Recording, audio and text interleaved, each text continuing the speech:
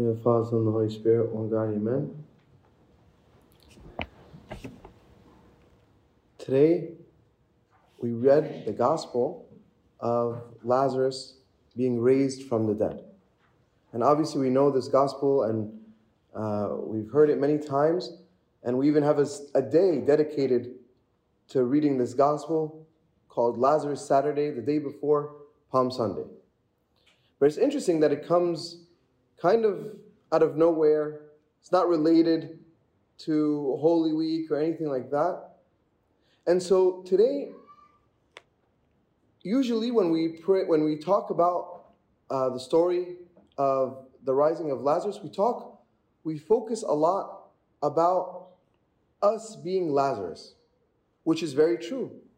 When we fall into sin, as we know, sin, the wage of sin is death.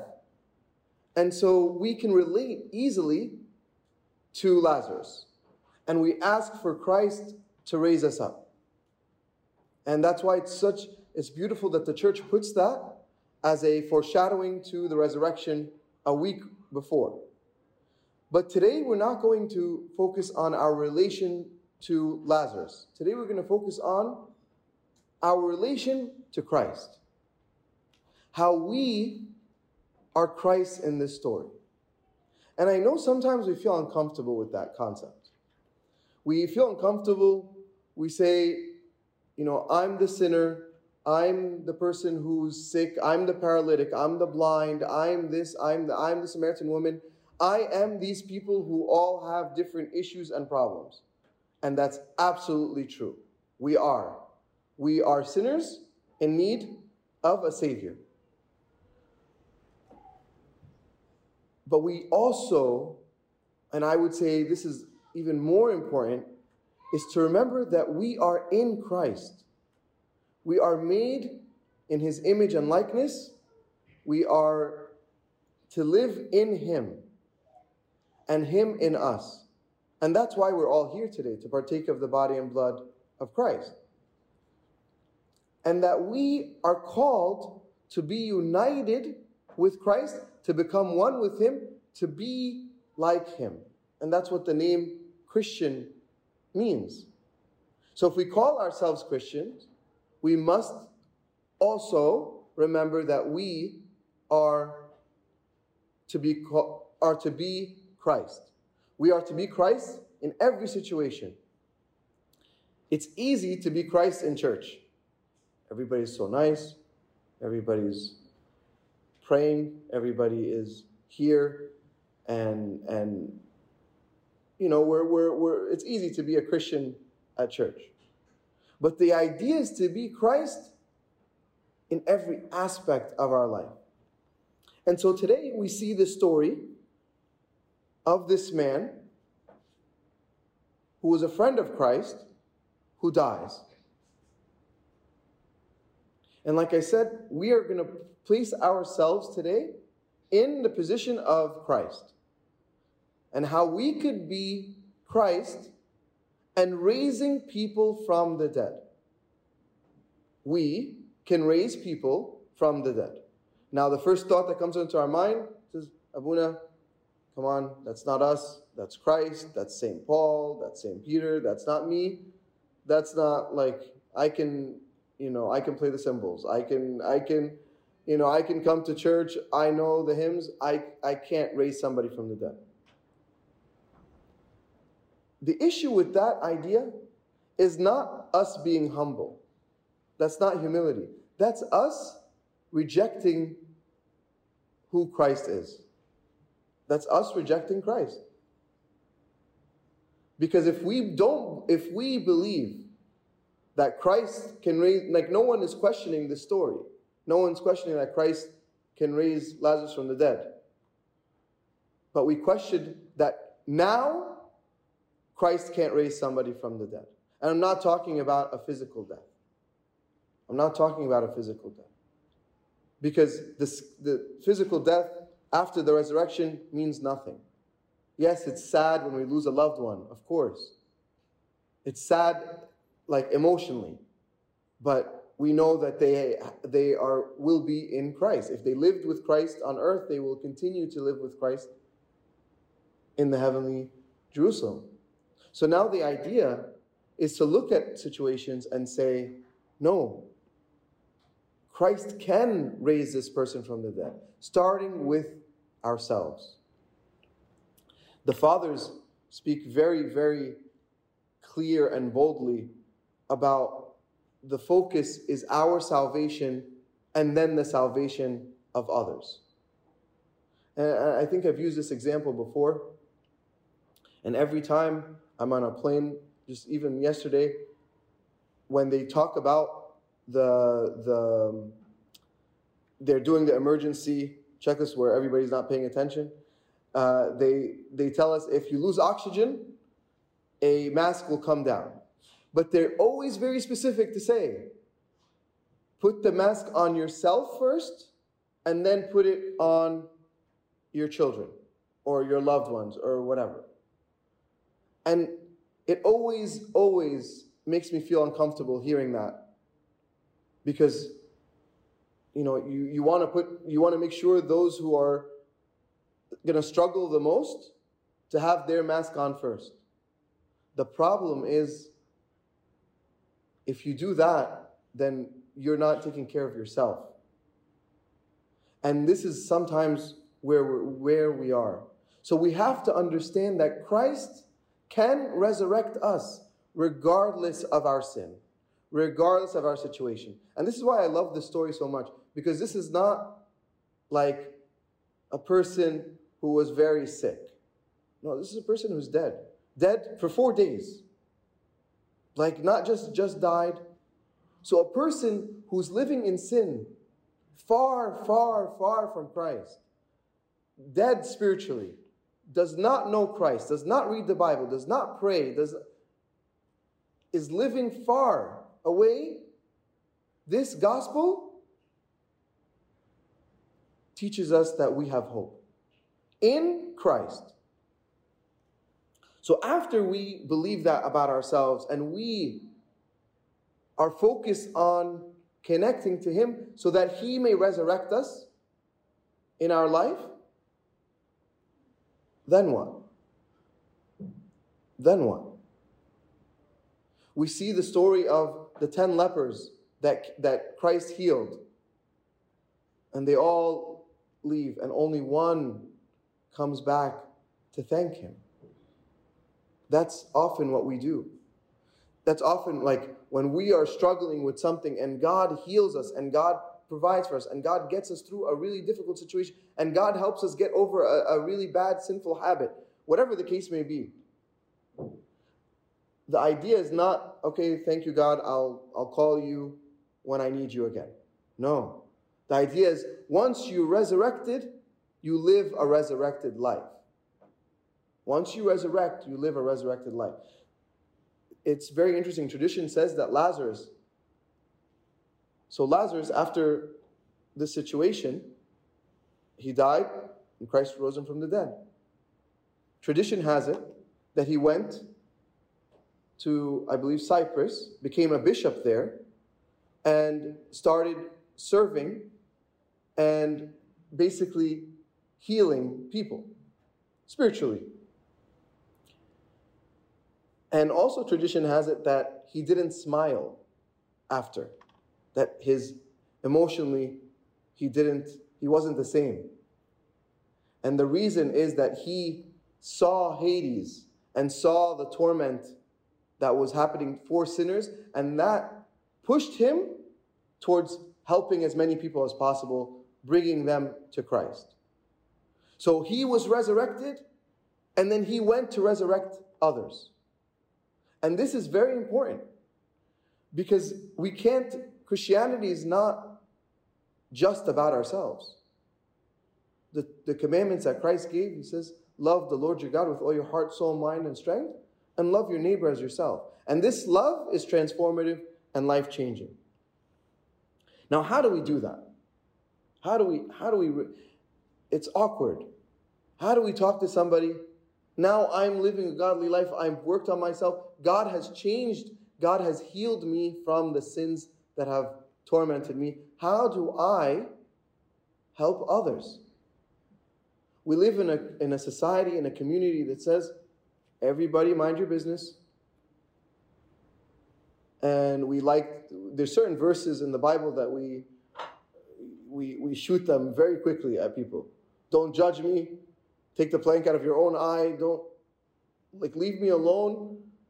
I will worry about myself. You worry about yourself. And this is the society we live in. This is not Christianity. Christianity is about communal love and growth, and to be able and have a responsibility to go to others and say, you need to work on this. Remember, St. Paul says, speak the truth. Speak the truth, but in love. Sometimes we speak the truth without love, and sometimes we love without the truth. And both are very harmful. So now how do we raise these people? The first thing is you have to love. You have to love. Even when Mary and Martha sent notice to Christ, how did she describe the situation? Come quick, my brother is dying. She says, the one whom you love, the one whom you love is sick. We have to look at the world on two things.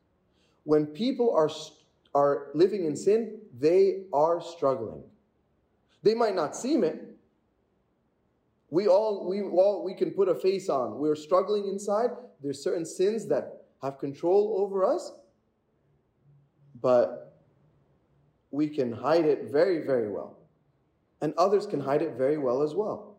And the idea is for us to not judge, but to love them to the point of healing. To love them to the point of healing. Sometimes we take a different approach.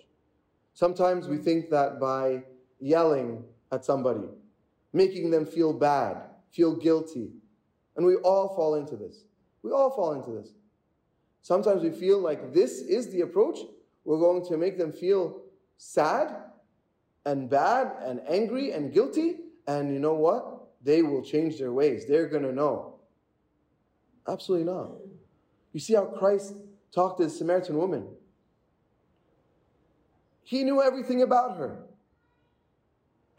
He didn't go and see her and say, what are you doing? You know, I don't see it much here. I've seen it a couple times. But growing up in New York City, going through the streets, you see a lot of people holding up signs, repent, for the kingdom of God is at hand. Biblical verses, but screaming, you are all going to hell until you repent. Change your life. You know, like, you sinners, you this and that. That's not, I don't know how effective that can be. I can't imagine hearing somebody say this and being like, oh, out of fear, I'm going to now go to church. If anything, that causes a reaction of defending myself. But if somebody loves, Christ loved Lazarus. Christ loved the Samaritan woman. Christ loved the disciples and everyone he met. He loved them, and through that love, they were healed. We have to learn how to love each other, even when we are disgusted with the sin, because people love us even though they're disgusted with our sin. And so that's what we have to always remember. So the first thing is, in order to raise somebody from the dead, to heal people, we must love them. Not judge them, not hurt them, not guilt them, but love them. The second is be present. Sometimes we underestimate who we're dealing with here when we're talking about Christ. Did Christ have to physically go? to raise Lazarus from the dead? Like, nowadays, many of us, through the technology that we have, we can open and close doors from our phones, right? We can do whatever remotely. People are working remotely from all over the world. And this is technology. Did Christ actually need to be in Bethany to heal Lazarus? Did he have to do it? It's a trick question. He didn't have to because he's God, he could do anything. But he had to for us. He showed us that by him going, this is a part of the healing process. Although when he went there, he wept, but he was present. And this concept of being present is so important. It's so important. And I think this is so beautiful to see. We see this and I've said this before, this is one of the cultural things that I really love. That when there is a funeral or condolences of people that no one knows, people feel that it's their duty to go. It's their responsibility to go. And this is not something very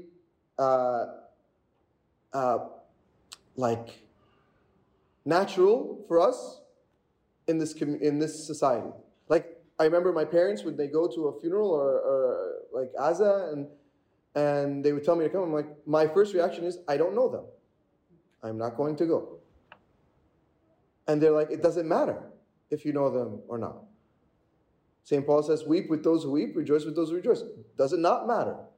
Being present there helps in the healing process. You remember, like we said in the beginning, we are Christ.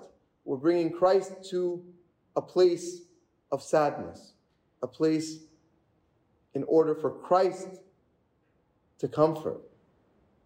The Holy Spirit who lives inside of us, the Comforter, to comfort all those around us. So being present is important. It can't be just to tell people, hey, fix yourself. You need to do this. Even if you love them, be present. Lastly, to remember that this is God's work. This is God's work. This is God's work means two things. One, we have to have a sense of urgency for our salvation and the salvation of others. We all do.